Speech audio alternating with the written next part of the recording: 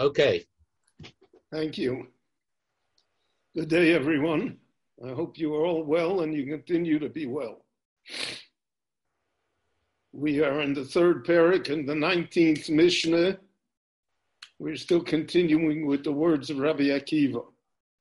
Now, this Mishnah and the next Mishnah are a general view of our world and our lives and its relationship to the Creator and to heaven.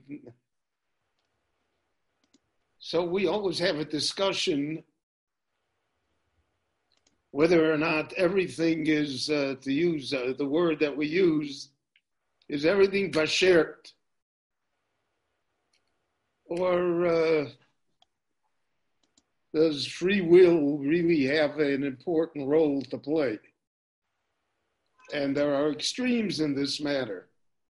Just as we see regarding people that we know, there are people who feel that everything is bashert,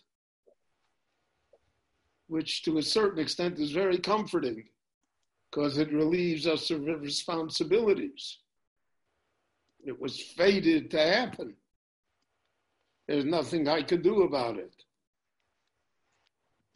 And on the other hand, there are people who say everything is free will and that heaven doesn't interfere in our matters at all.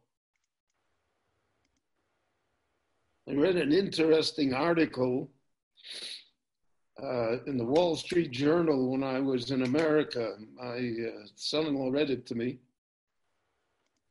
whether the coronavirus was bashert. Is God the one that has sent this virus? Or is this virus part of the natural creation that existed? And God, so to speak, has nothing to do with this special thing. Now, the Gemara says, and there are different, very, very many different viewpoints of this in Chazal. There's no unanimity of opinion.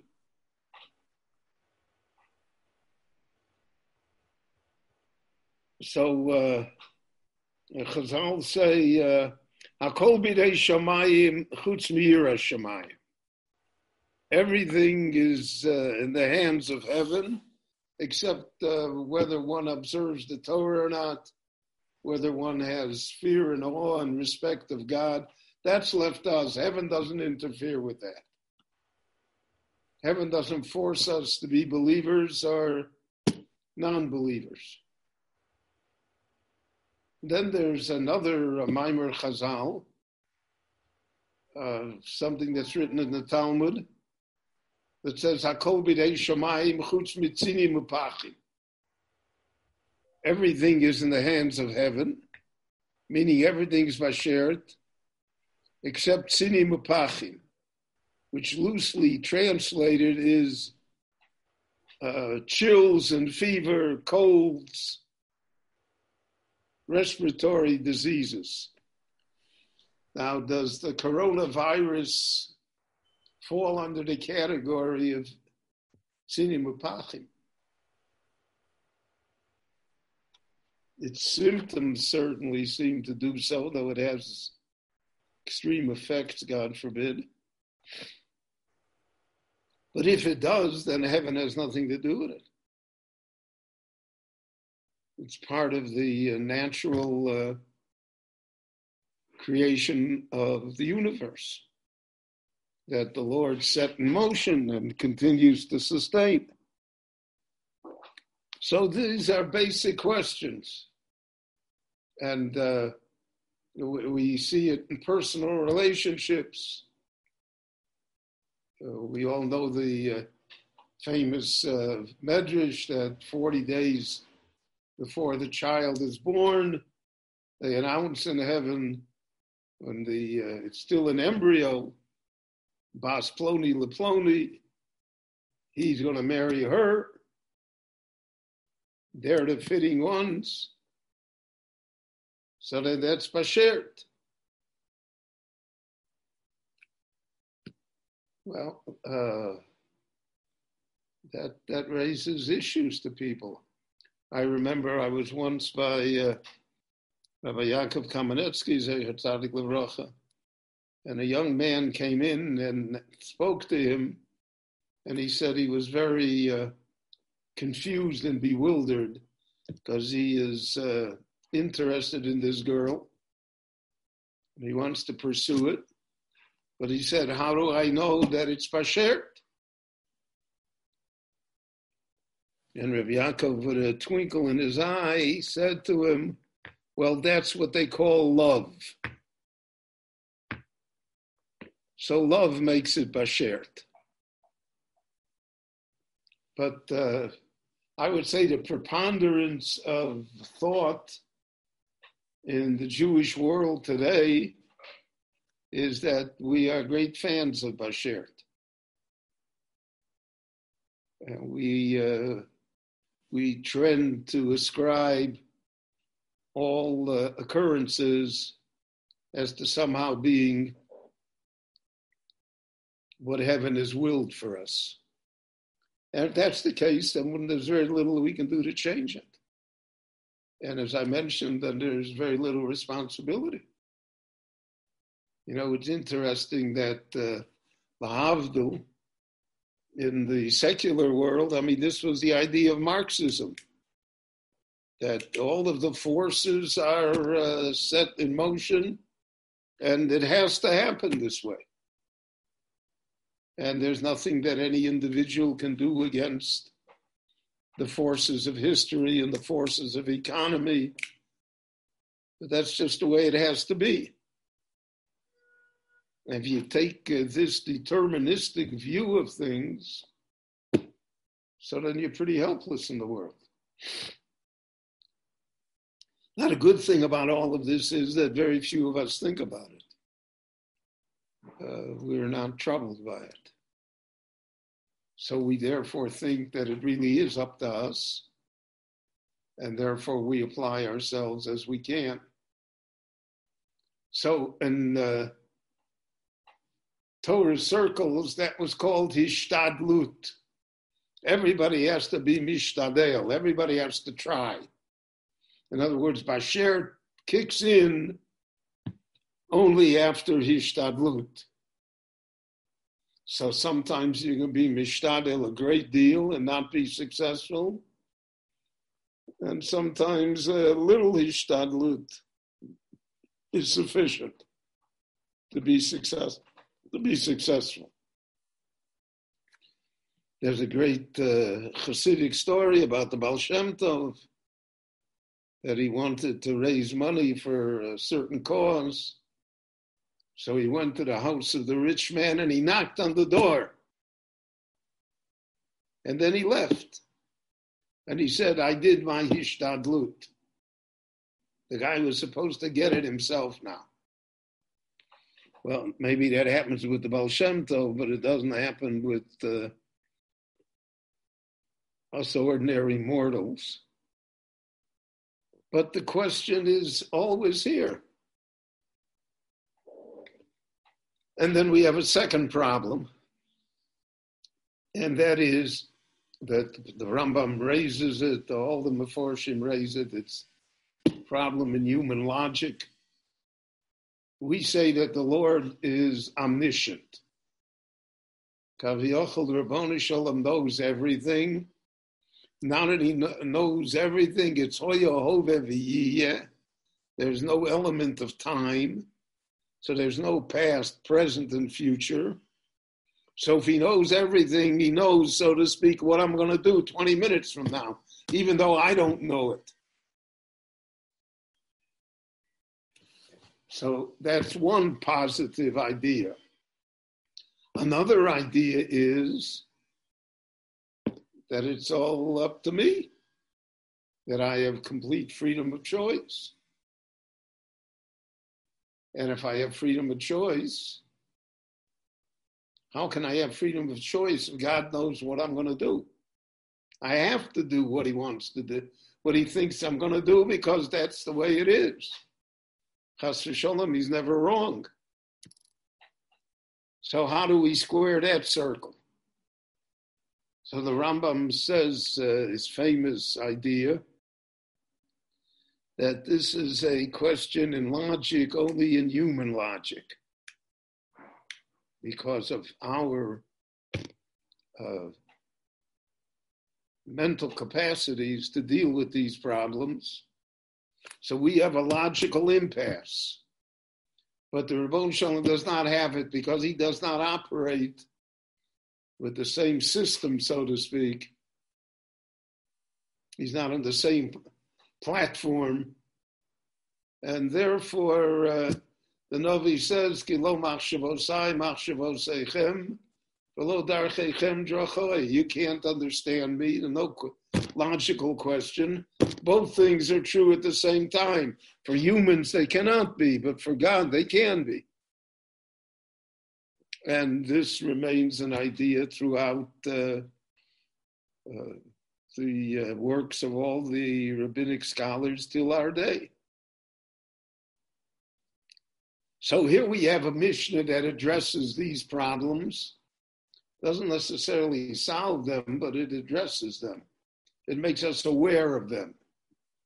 In other words, if you're a thinking Jew, which I hope all of us are, so then there are things that we should think of, great things, perplexing things. That's the challenge of life. The challenge of life is that it's not simple. And those who overemphasize the simplicity of things many times do a great disservice. Because just as the world is complex and nature is complex, and we see how complex it is, so too, great ideas, a relationship to heaven, a human bond to eternity has to have in it complexity. Has to have in it, so to speak, logical impasses. And Rabbi Akiva says, Hakol Safui. Everything is foreseen. Now the word Safui, I translated it as foreseen. In other words, heaven knows what we're going to do. But Hakol Safui also means that it's expected. So the Mefarshim say here that it's possible.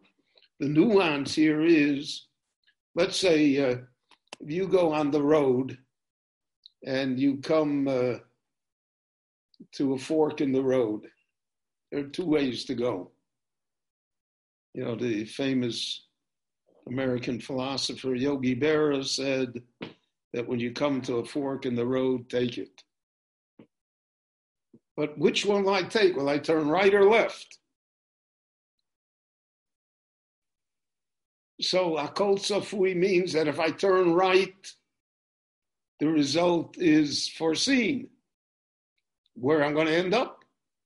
And if I turn left, the result is also foreseen. So therefore they say that Hakol Safui is not necessarily bashert, so to speak. We don't have to deal with it in its ultimate sense that everything is foreseen and God knows what we're going to do. God knows that if we turn left, this is what's going to happen. If we turn right, this is what's going to happen. In other words, the choice is still left to me. But once I make the choice, so then, so to speak, the forces that are unleashed don't change. If you turn right, so then that's where you're going to go. And it may take a great deal of effort to get back if you turn wrong. And sometimes it's in such a way that you can never get back. And in the American highway system, if you get off at the wrong interchange, you can go for another hour, hour and a half before you can turn around and get back. And therefore, that's Hakol Safui. Everything is known, everything is foreseen, but it's not necessarily predetermined. What is predetermined is once the choice is made, this is what the result will be.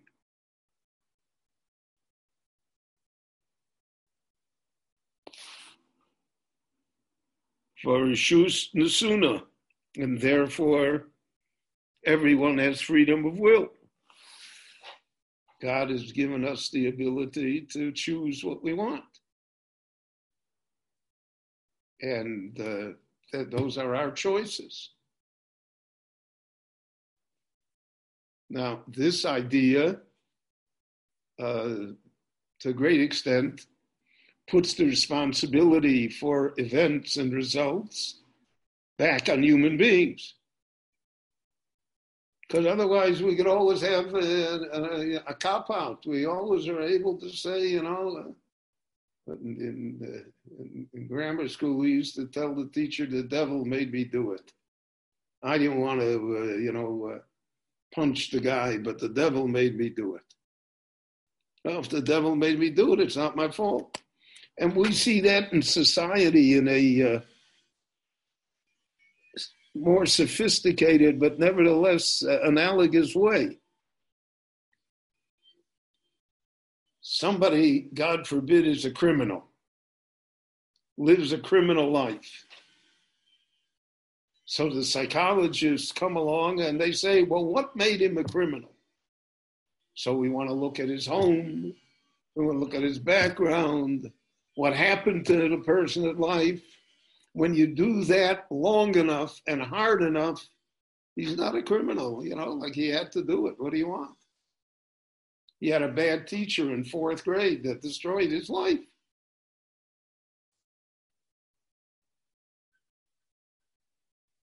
And Jewish tradition was and is that we never accept that. So you had a bad teacher. So the school is not the best school. So you got tough breaks. Chazal say, Shalol laharer racham midosav shel HaKadosh Baruch Hu. One is not allowed to complain about what happens in life, what God deals to us. Last week, I think I mentioned it in the Parsha Shiur. Last week was the yahrzeit of the Kloisenberger Rebbe, who built Laniado Hospital in Netanya. It was a great tzaddik and a great gaon. Really one of the remarkable, but there are 10, 15 people that rebuilt the Jewish world here in Israel and in America after the Shoah. I'm talking about the Torah world, the Jewish world generally. It was rebuilt by Yechidim, by individuals. It wasn't rebuilt. I mean, the Joint is a great organization, but the Joint didn't rebuild the Jewish people. Rabbi Moshe Feinstein, Rabbi Soloveitchik, Rabbi Aaron Kotler, the Kloisenberger Rebbe, the Ponevezher Rav, Herzog, they rebuilt the Jewish people.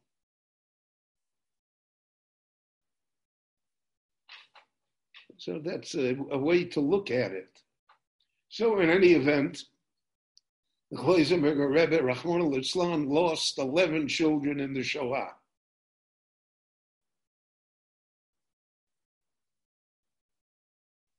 And when he came out,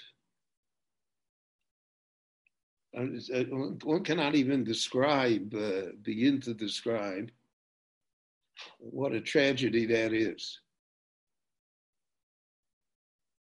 I remember Rabbi Mordechai Katz, of Mottel, who was the Rosh Yeshiva in Telz in Cleveland.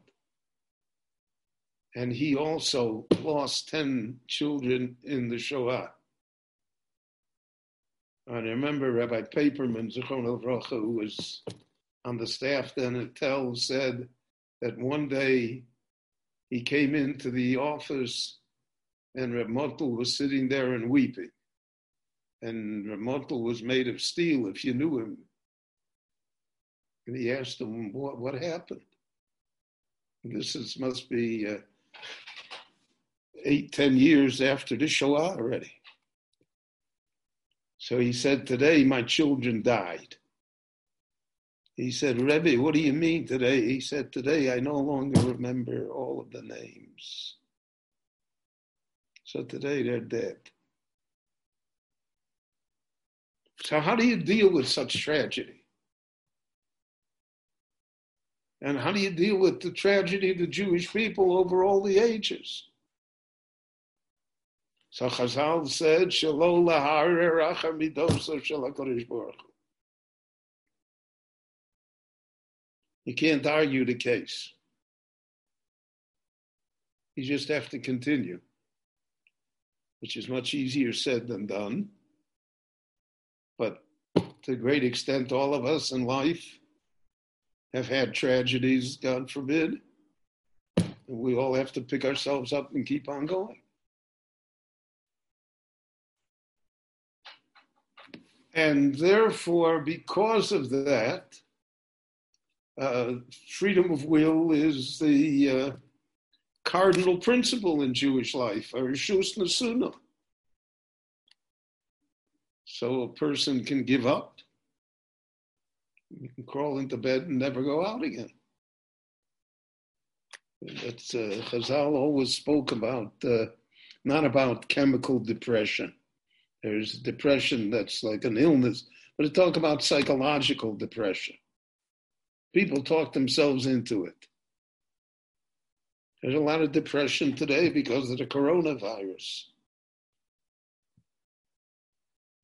So it takes a strength of character and belief. Okay, so now we're dealing with the coronavirus.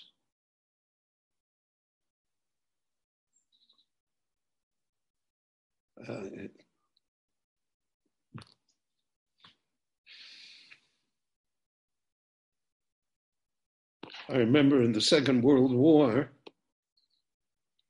that there were Jewish families, neighbors of ours, that their sons were in the army, and the son got killed, and the War Department sent a telegram. That was the whole thing. And they went on with their lives. And I always wondered, how could they do that? That's Pshat for Rishus Nesuna. You are given the ability to do so. You're given the strength to do so. You have to employ it. Ubetuv olam nidon. And you have to believe that the world is judged in good. That even though we see a world of evil and a world of disease and a world of discrimination, even though the world is not perfect, let's put it that way, the world contains an enormous amount of goodness. And the question is, how do you want to judge it? How do you want to look at it? The old half full, half empty glass. Depends how you look at it. So, for instance, the United States now, there's a movement amongst the young that everything in America is wrong, it should never have been, tear it all down.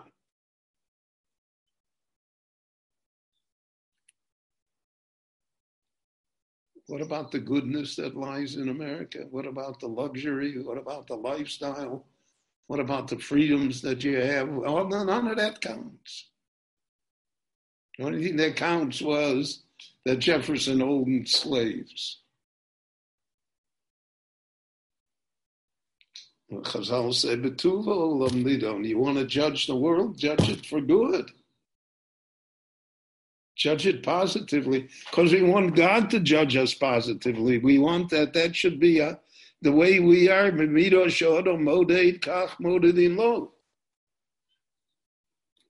The way we measure things, that's the way heaven measures things with us. So if we're willing to overlook the faults and concentrate on the good, So heaven also, so to speak, we can get somewhat of a pass. But if we want perfection, or my ideology alone should determine things, so then heaven is more rigorous too.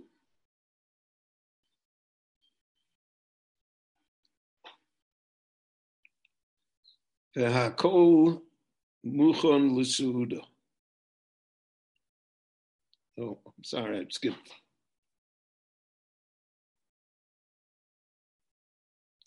V'hakol v'harov lefi hama'aseh. You look at the majority of things, we're accustomed in elections, if you get 53-47 is almost a landslide, even though 47% of the people voted against you. We're accustomed to majority rule. I remember that my first major position in Miami Beach, so there were only 40 families that were entitled to the vote. It was a very small congregation. And I was elected by the overwhelming count of 21-19. And I felt that was terrific. At the end, all 40, we were able to put it together. But Rov HaMaaseh. And Rov HaMaaseh is not just a majority in these terms, it's a majority of behavior. What does the person do? Mostly, what is he? Or she? What is it? You do good things. So maybe there are a few things that one shouldn't do. But look at the majority. Look at the great amount of goodness that exists in society. And that we see in Avraham Avinu and Sdom. 50, 40, 30, 20, 10. You give me 10 good people, it's enough. Well, you got 3 million bad people. But my Rabbi always taught me that Sdom was destroyed because it did not have 10 good people, not because it had 3 million bad people. So we have to look, and Rov HaMaaseh is also the results. And we all know that the road to hell is paved with good intentions. There are so many policies, there are so many laws that are passed with good intentions, wonderful intentions, and they are destructive. The result is destruction. Rov HaMaaseh is look at the result, see what happened. I'm not interested in what was the intent. There's an ongoing debate in the African American society in the United States today, and that society is almost destroyed. 75% of the children are illegitimate, and they're raised in a house without the father, and they are dependent on the government welfare check, and they have to go to bad schools because they're forced to go to the neighborhood school by the teachers' union. Now, all of this was good intentions. We were going to give poor people money. Here's a poor woman who's deserted by her husband, who has no husband, so let's give her money.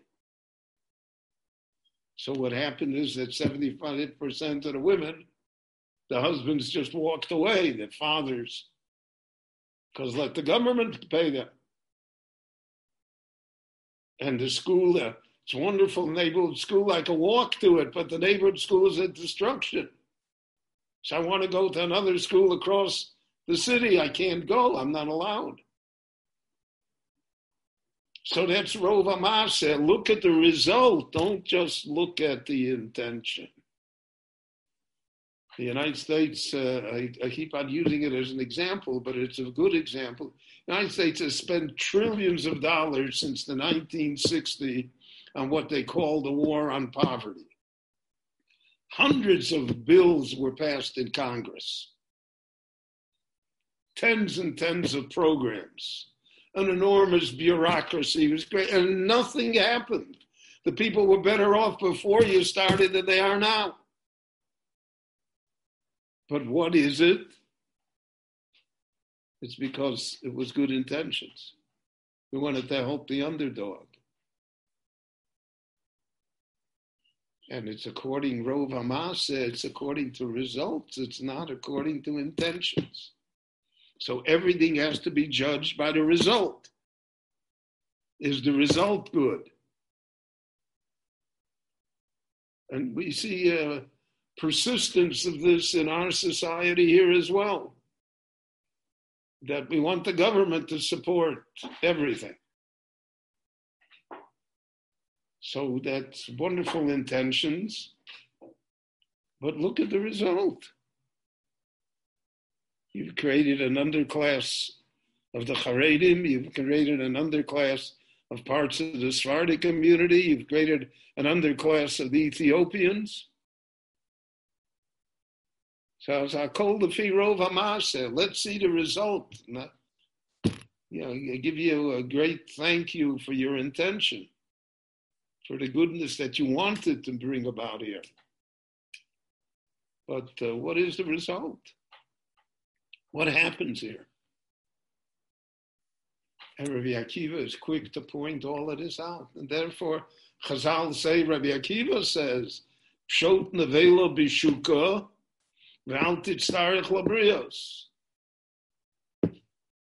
Take the most unworthy job in the world to flay the hide of a dead carcass in the street, in the marketplace, so everyone can see it and you'll be ashamed.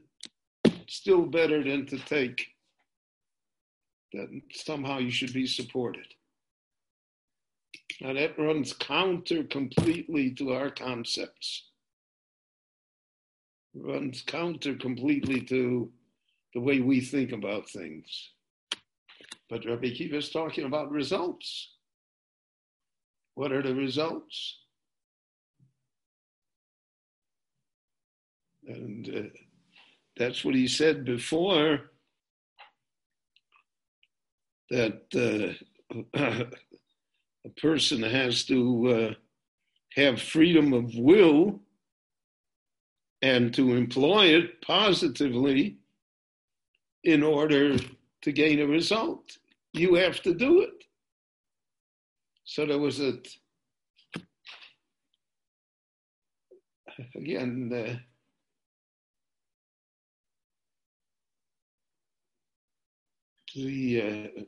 tendency for poverty amongst the underclass is to repeat itself, and generally it becomes generational.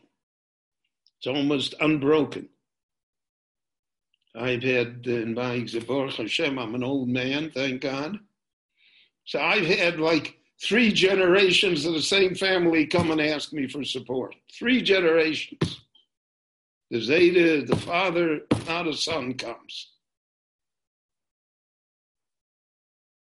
That's their inheritance. I remember there was a Din Torah here once. The father died, there were 2 sons, and the only asset that the father left over was a list of names in America that he collected money from. And they had a Din Torah about the list. Who was going to get it? I don't believe that that is what Chazal had in mind for us.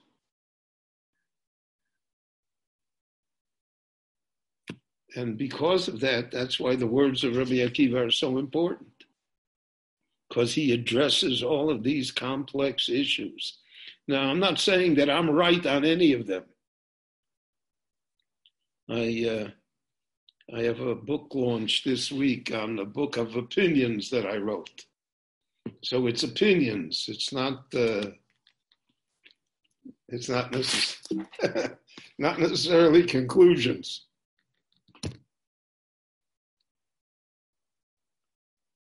I remember I once had a Rabbi, and he gave an answer to a difficult question in the Talmud, and then someone said, Rabbi, but that can't be because this and this and this. He refuted it.